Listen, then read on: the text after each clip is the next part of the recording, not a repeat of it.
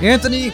Ian Cron. Welcome to this week's Typology Podcast, the show on which we explore the mystery of the human personality and the story of you. Through the lens of the Enneagram. Through the lens of the Enneagram, my brother. I am so excited for this week's podcast. Yes, I am too. So one of the things that I love that we get to do is we have what's called the Typology Institute membership. And for our members, every month, we give them some special things, right? Right. A monthly newsletter that is rich with content.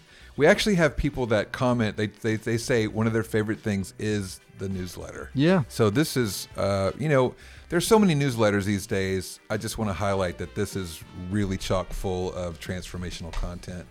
2, we record a secret podcast just for our members. And 3, we have what's called a monthly town hall where we get together and talk about the homework we gave our members on the secret podcast. And then we have all kinds of crosstalk. We get to know each other's stories and names and history, types and subtypes. We have a lot of fun on those town halls. Look forward to them every week. And you can be a part of that if you simply go to typologyinstitute.com/membership. And we want more people to join us to talk about it, Ian. Yeah, we want people to be part of that incredible community, right? Yes. Where there's really some intimacy and relationships that are formed not only between you and I and them, but they with each other. Yeah. Which is fantastic. I'm really excited for today's show because what we're doing is replaying one of the secret podcast shows that only our Typology Institute members had access to. We just want folks in general to know, we could have had this. This is available. Yeah. This is available, right? And then after this, we spoke on this topic with our town hall folks, right? So we're talking about anxiety this month. So this was the Enneagram and anxiety, right? And of course, we're in a stressful time of year right now. We're into the holidays. And so we're talking about how to cope with different types and anxiety, right? And I'm psyched for this show today too, because I'm mindful of the fact that we are as a culture becoming increasingly attuned to issues of mental health, which is fantastic. Yeah. And we certainly can't argue that, anxiety is a major source of suffering. Yes. For people out there. And so right. That's why I'm excited to share this podcast on anxiety. All right. Without any further ado, here is your weekly podcast replay of our TIM Anxiety Membership Podcast.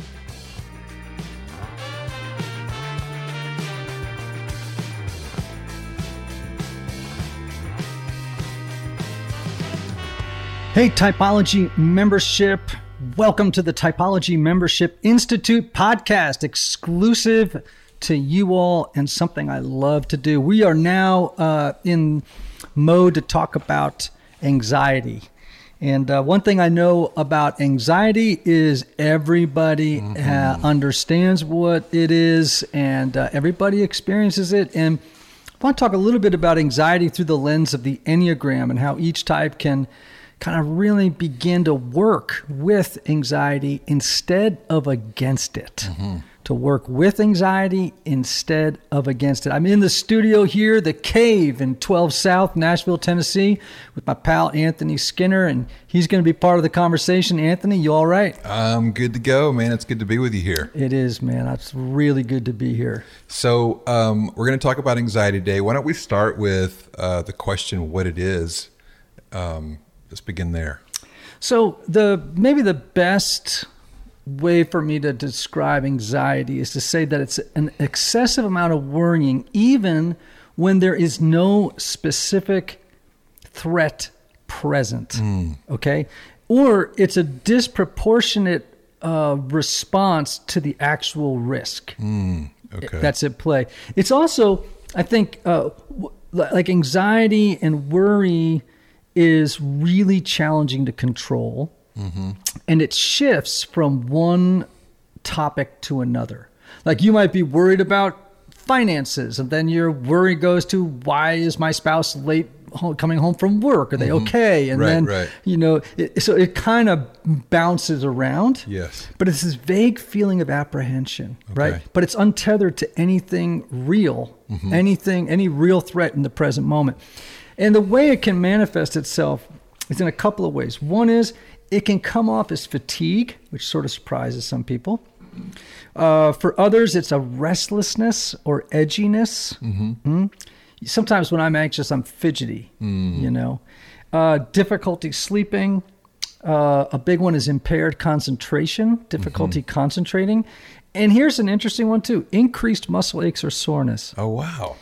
And the reason for that is we clench when we're anxious. Oh, okay. That makes sense. Right? Yeah. And so you get sore arms, a sore jaw, you know, lower back, whatever. Remember, you know, it's like what Bessa van der Kolk says in his wonderful book, the body keeps the score, whether it's from trauma, but even anxiety, depression, whatever your mood state is or whatever it is you're wrestling with, it's registering in the body. That's right. Yeah, that's good. Okay, so now we've talked about what it is. Why don't we talk about your personal experience with anxiety? Can we talk about some of that? Yes. And so I would just say that in lots of ways, I'm kind of an anxious person. Okay. And some of that has to do with upbringing and probably some to do a little bit with genetics. I don't know, right? Back when I was, 27, I experienced a very bad depression. I had just gone into a 12-step recovery program around that time. My father had just died from alcoholism and drug addiction. I had any number of people in my life that were also going into recovery or to treatment, you know, as well. And it was just I had just gotten married. I mean, it was just so much going on. And I also had so much unacknowledged and unprocessed trauma from childhood. Wow. And it's just like I hit a wall. I hit a wall. And my coping mechanism or my coping strategy, my chemical coping strategy was no longer available, right? But a feature of the depression that made it hard to diagnose was major anxiety. I'm talking about anxiety with panic attacks. Wow. I don't know if you've ever had a panic attack, but it is scary, especially when you don't know what it is. Yeah. Right. And I would say that I'm a little bit of a worrier, you know, and this is typical of anxiety.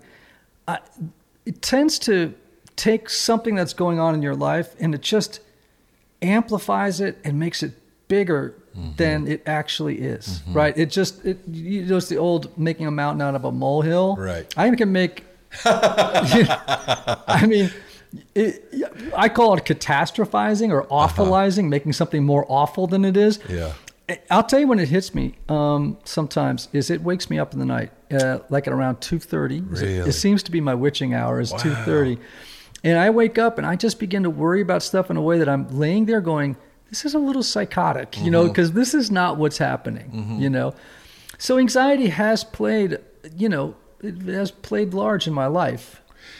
So you said 27. Had you had any therapy before that point? No. And so you just hit this major wall. You started having panic attacks. Didn't know what was going on. Yeah, and I was getting sober, and here's the other thing that's really important. I was very, very depressed. Lots of times, people who have lots of anxiety, panic episodes get diagnosed as having what's called generalized anxiety disorder. Okay. There are other things it could be, though, as well. It could be OCD, right? A lot of anxiety comes with obsessive compulsive disorder. It could also be just depression. Like anxiety, we call it, you know, major depression with anxiety. Right. And if you don't have a good doctor, a lot of times they'll say, oh, you just have anxiety. Right. When actually it's depression with anxiety is a feature of it. Right, yeah. So that's why I'm always telling people, if you have a mental illness problem, don't go to your GP.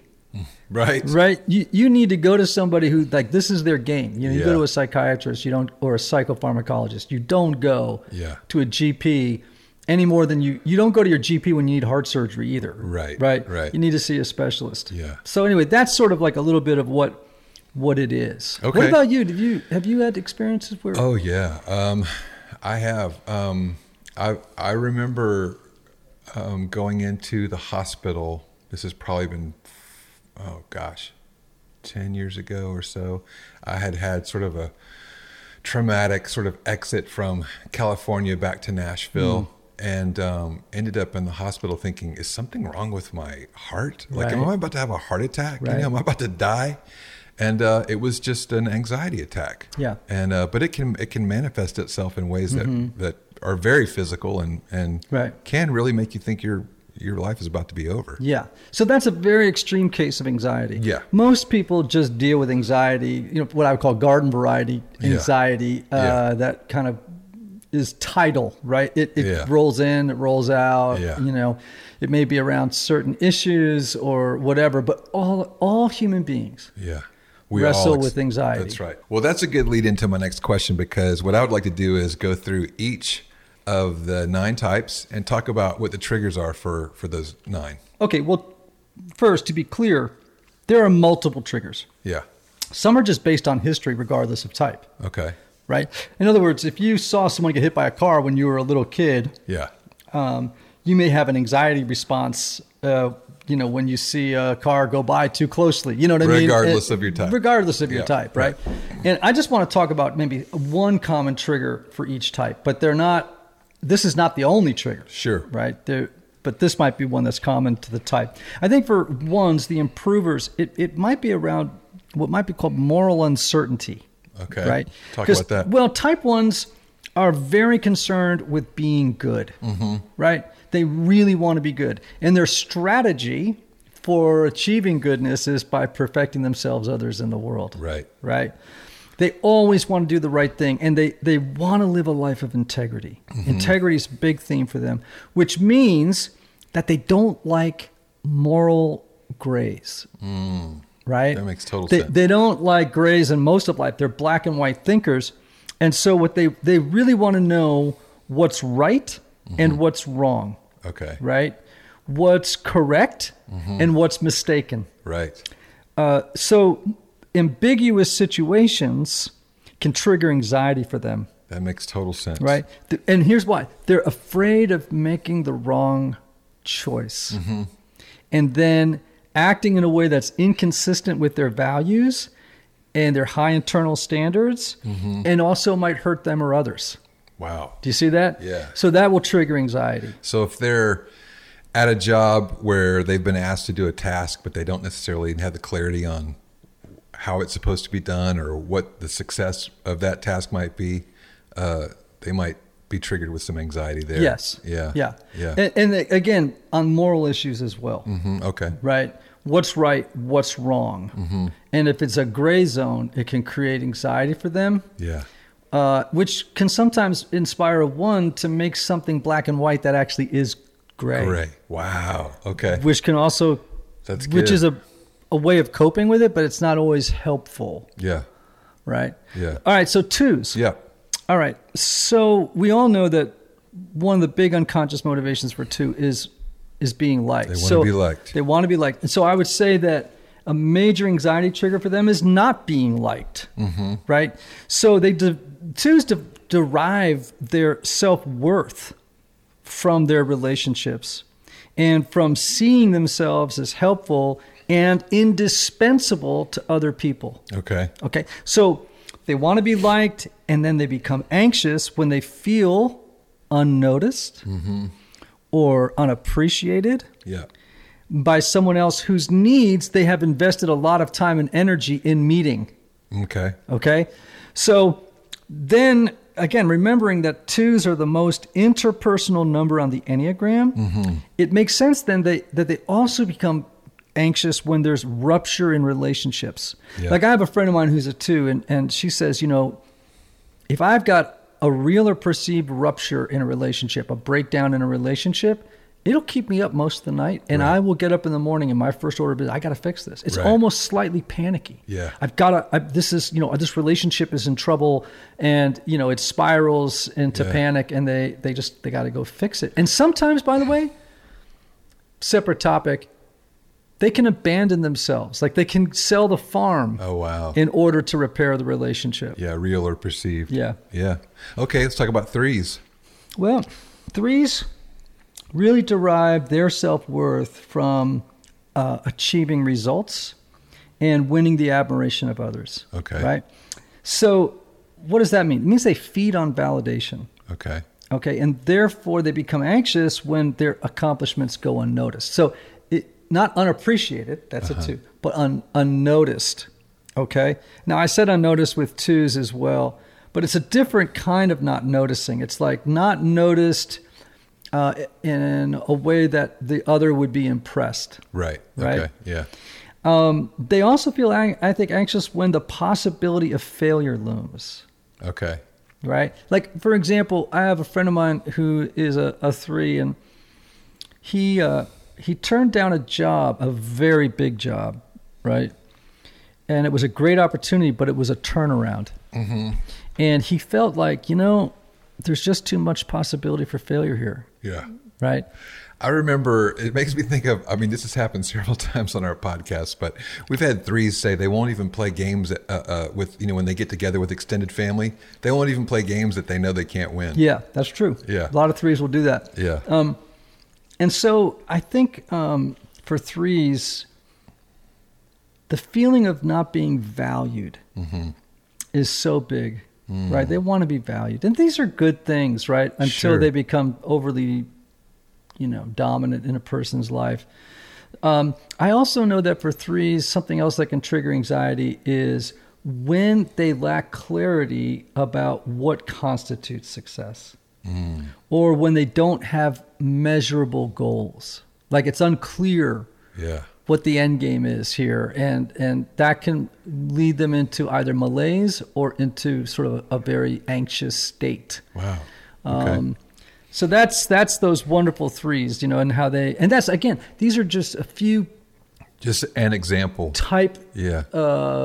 Giving sort of high level type specific things that might trigger anxiety. There's more that we get. And when we have our town hall, we'll get into the more. Yeah. Okay. Yeah. Okay. Type 4s. No anxiety. Liar. Well, listen, where do they get their self-esteem from? And by the way, when I talk about 2s, 3s, and 4s, you're going to hear me use self-esteem and self-worth a lot, because I think they derive self-worth and self-esteem. That's a big issue for 2s, 3s, and 4s, looking for sources of esteem outside themselves. Yeah. They get their self-esteem from projecting this very interesting and exceptional image. Mm-hmm. Like I tell you, I can get anxious when I feel like I'm beginning to be perceived as unexceptional. Mm-hmm. Not successful. Yeah. But exceptional I at totally something. get that. Yeah. So I think that 4s want to be, and I've struggled with this, trying to figure out the language to use to describe what it is that 4s want. I think 4s, they really want to belong. Mm-hmm. They want to be seen. Mm-hmm. They want to be whole. They perceive themselves as being too fractured and lacking wholeness. Yeah. And they, like all the rest of us, they want to be loved, right? Mm. But they rely on projecting an image of specialness and uniqueness because they want to be seen as unique and complex and mysterious and, very creative in the eyes of others. Yeah. I love how you differentiate between the why, the motivation, and the strategy, because sometimes those can get confused. Yes, they can. And 4s become anxious, I think, too, when they feel like there's no larger meaning or purpose in their work or in their personal lives. Mm-hmm. I get that, man. Yeah. Like, what does this all mean? Yeah. Like, why am I doing what I'm doing? Does it really make a difference? Yeah. Am I leaving a mark on the world for goodness? You know what I mean? Yes, like, how does my little story fit into the larger narrative of what God is telling in the world? 100%. And so if I'm not sure that my life is meaningful or purposeful, I get anxious, right? And restless, really restless. Also, 4s can be triggered into anxiety when they feel like they aren't making a unique contribution, like to an organization or to a particular circumstance. And here's a big one, brother. 4s could become real anxious at the first sign of abandonment or in a romantic or friendship relationship, a romantic relationship or a friendship. And that they are so attuned to that possibility that they will see a threat that's not actually there. Yeah. Thinking, okay, you're going to leave me, or this is going to be abandonment, right? It's going to be a re-experiencing of the abandonment I experienced as a child. Yeah. Right? Yeah. Okay, 5s. Oh, man. I think for fives, these wonderful people rely on knowledge and competency, self-sufficiency, and dampening their emotional and material needs to feel safe in the world. Remember, fives, twos, threes, and fours, they're wrestling with issues around self-esteem, okay, worth and identity. 5, 6s, and 7s are dealing with issues around safety and security. Right. 8, 9s, and 1s are dealing with issues around mastery and control. Okay? Remind me to mention that when we get to them. Okay. So for 5s, all this like competency, gathering information, dampening emotional and material needs, helps them fend off anxiety by being in the know all the time. It's all an effort to feel safe. Right. Yeah. And they do it like through researching and preparing for unforeseen situations. Not like a 6 would, Right. but like, okay, I'm going to be with these many people today. I only have this much energy for that. I have this meeting. I need to be prepared for this and that. They like predictability that way. Yeah. So if an unforeseen situation comes up, it can create a lot of anxiety for them. Like if someone calls a meeting at the last second, 5s can get real squirrely. Yeah. Right? I wasn't banking on that. I wasn't prepared for that. Right. They don't want to look incompetent. Yeah. Right? Yeah. So they don't want to be in situations where surprising emotions could come up suddenly and overwhelm them. Yeah. They also don't want to be in situations where they could be outed as not prepared or in the know. Okay. Okay? So I think that's when, anxiety levels spike for 5s. Okay. Right? Let's go to the loyalist. Well, 6. it's not like anxiety isn't a big thing for this number.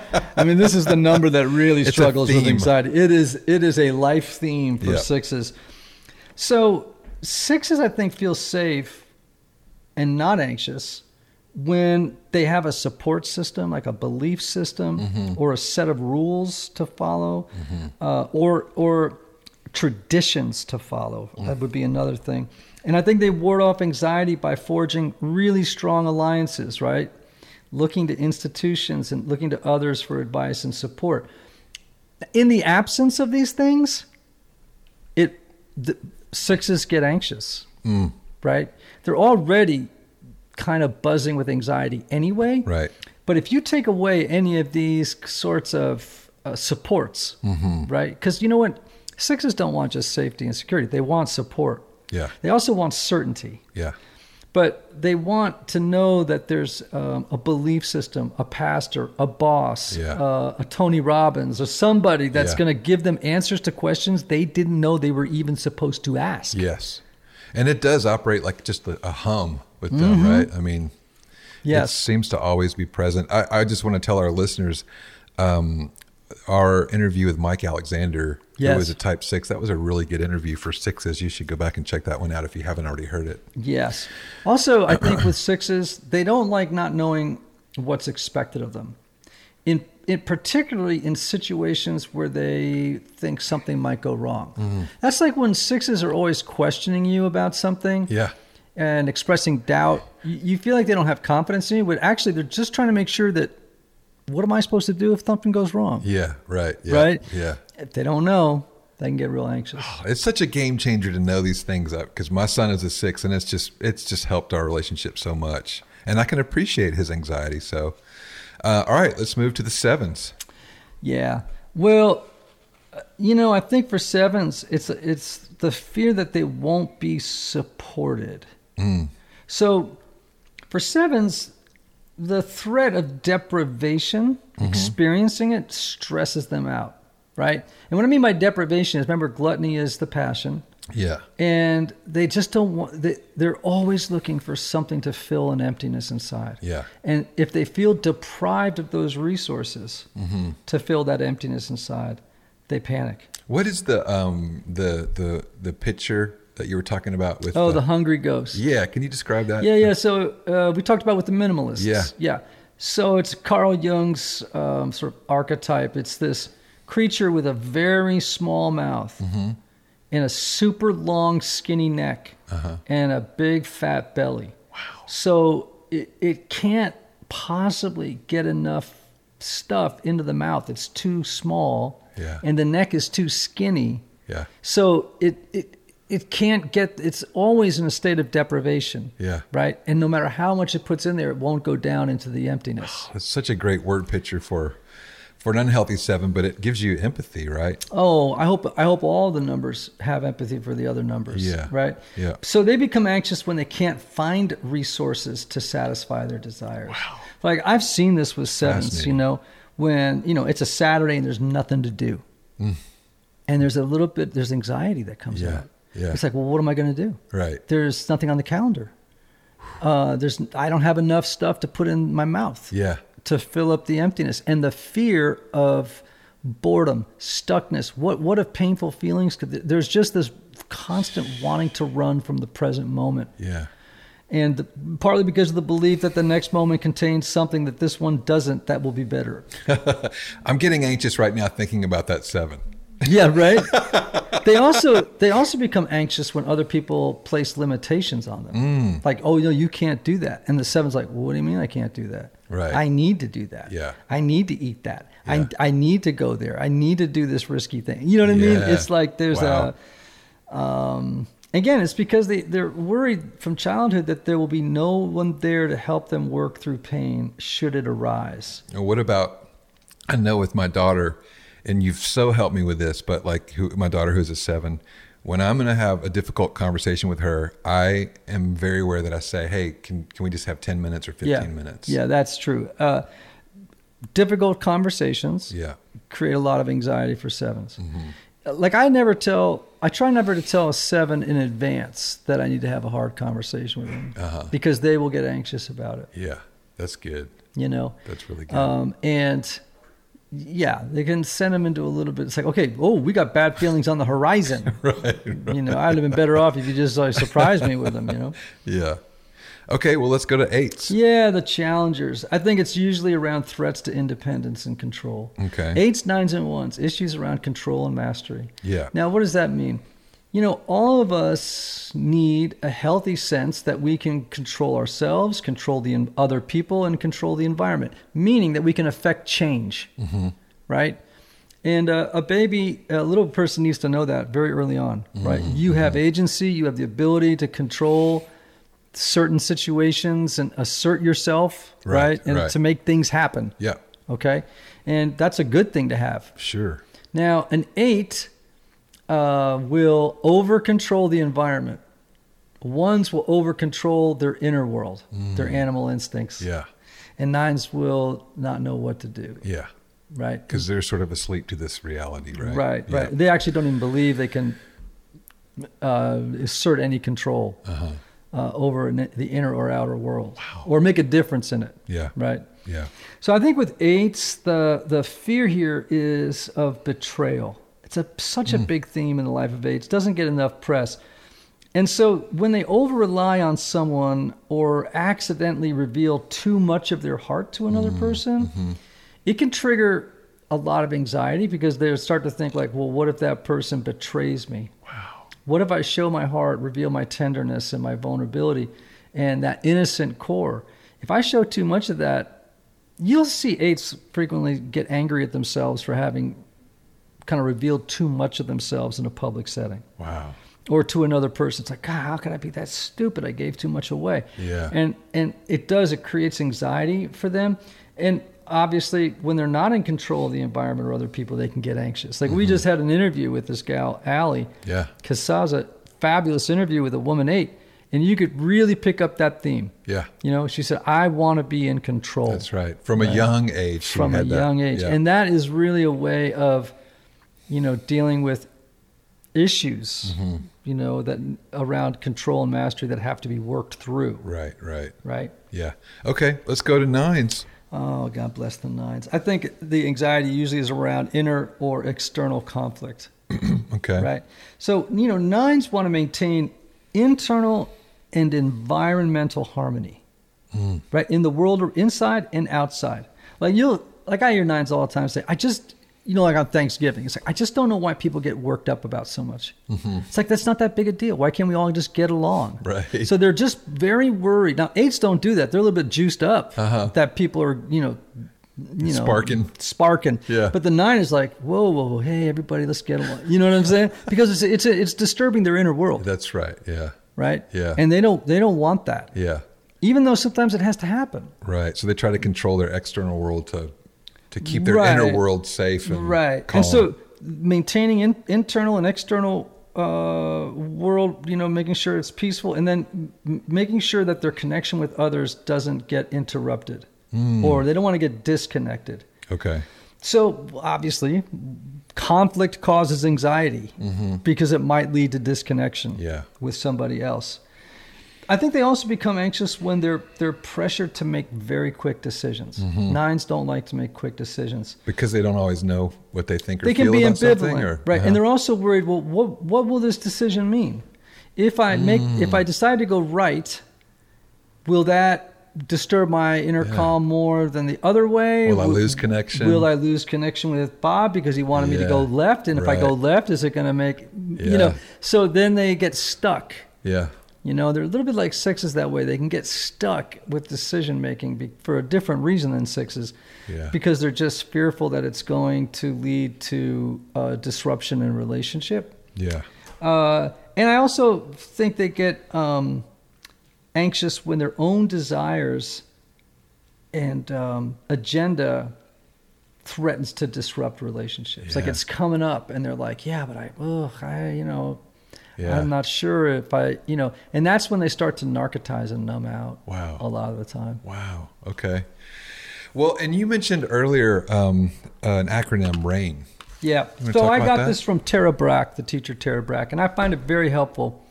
And, we could talk about, and I'm not, listen, I'm not entirely sure if every type has its own unique, way of dealing with anxiety, right? I think there's some universal principles true to all people. Maybe when we have the town hall, different types can share their own experience, because I am curious. I love that idea. Yeah, I don't have all the answers. I'm not all the other 8 types. Yeah. Yeah. So, but RAIN is a great acronym, and I use this with all kinds of stuff. It's a little bit like SNAP, but it's got a few differences. All right. So the first R is just to recognize what's happening. Okay. Now, you can recognize when you're anxious, right? But just like recognizing it is important. It's just like naming it. Now, that can be a big part of the process, right? Yeah. Here's what's really important about that. Yeah. That I want to encourage people to get their hands around, and that is, try not to say to yourself, "Oh, I'm anxious," because then you're identifying with the feeling. It's like, no, you're not anxious. You're Anthony. I love that. Right? The better way to say it, and this is from a teacher named Joseph Goldstein, what you really should say is, oh, anxiety is here. Or anxiety is present right now. Right. Not I'm anxious. Yeah. That's clinging too tightly to it. Right. And then it's like the tar baby. You kind of, you said earlier, people tend to over-identify with their story of anxiety. And if you name I am anxious, you're kind of almost starting off at a negative. Yes. And just say, no, anxiety's here right now. Yeah. Sadness, you could do with other emotions that are difficult too. Like sadness is here, right? And sometimes you just say joy is here. And here's one of the reasons why. It's not forever. It's only here for... That's right. It's impermanent. Yeah. Right? And so if you say I'm anxious, it feels more permanent and monolithic versus something that's just a temporary mind state. That's right. Right? So just recognize what's happening. Second one is allow. That's the A. Allow the experience to be there just as it is. This is so important because people think, I got to get rid of this anxiety. Yeah. That's actually the worst thing you can do, right? Instead, we tend to have 2 responses to negative feelings like anxiety. We try to push them away. We argue with them. We try to rationalize with them. Good luck rationalizing with anxiety. I shouldn't feel this way. You're worried about finances. I got $50 million in the bank. Why? It's like, no worry. Right. The anxiety doesn't care about the facts. That's right. You know what I'm saying? That's good. Anxiety is like, forget the facts.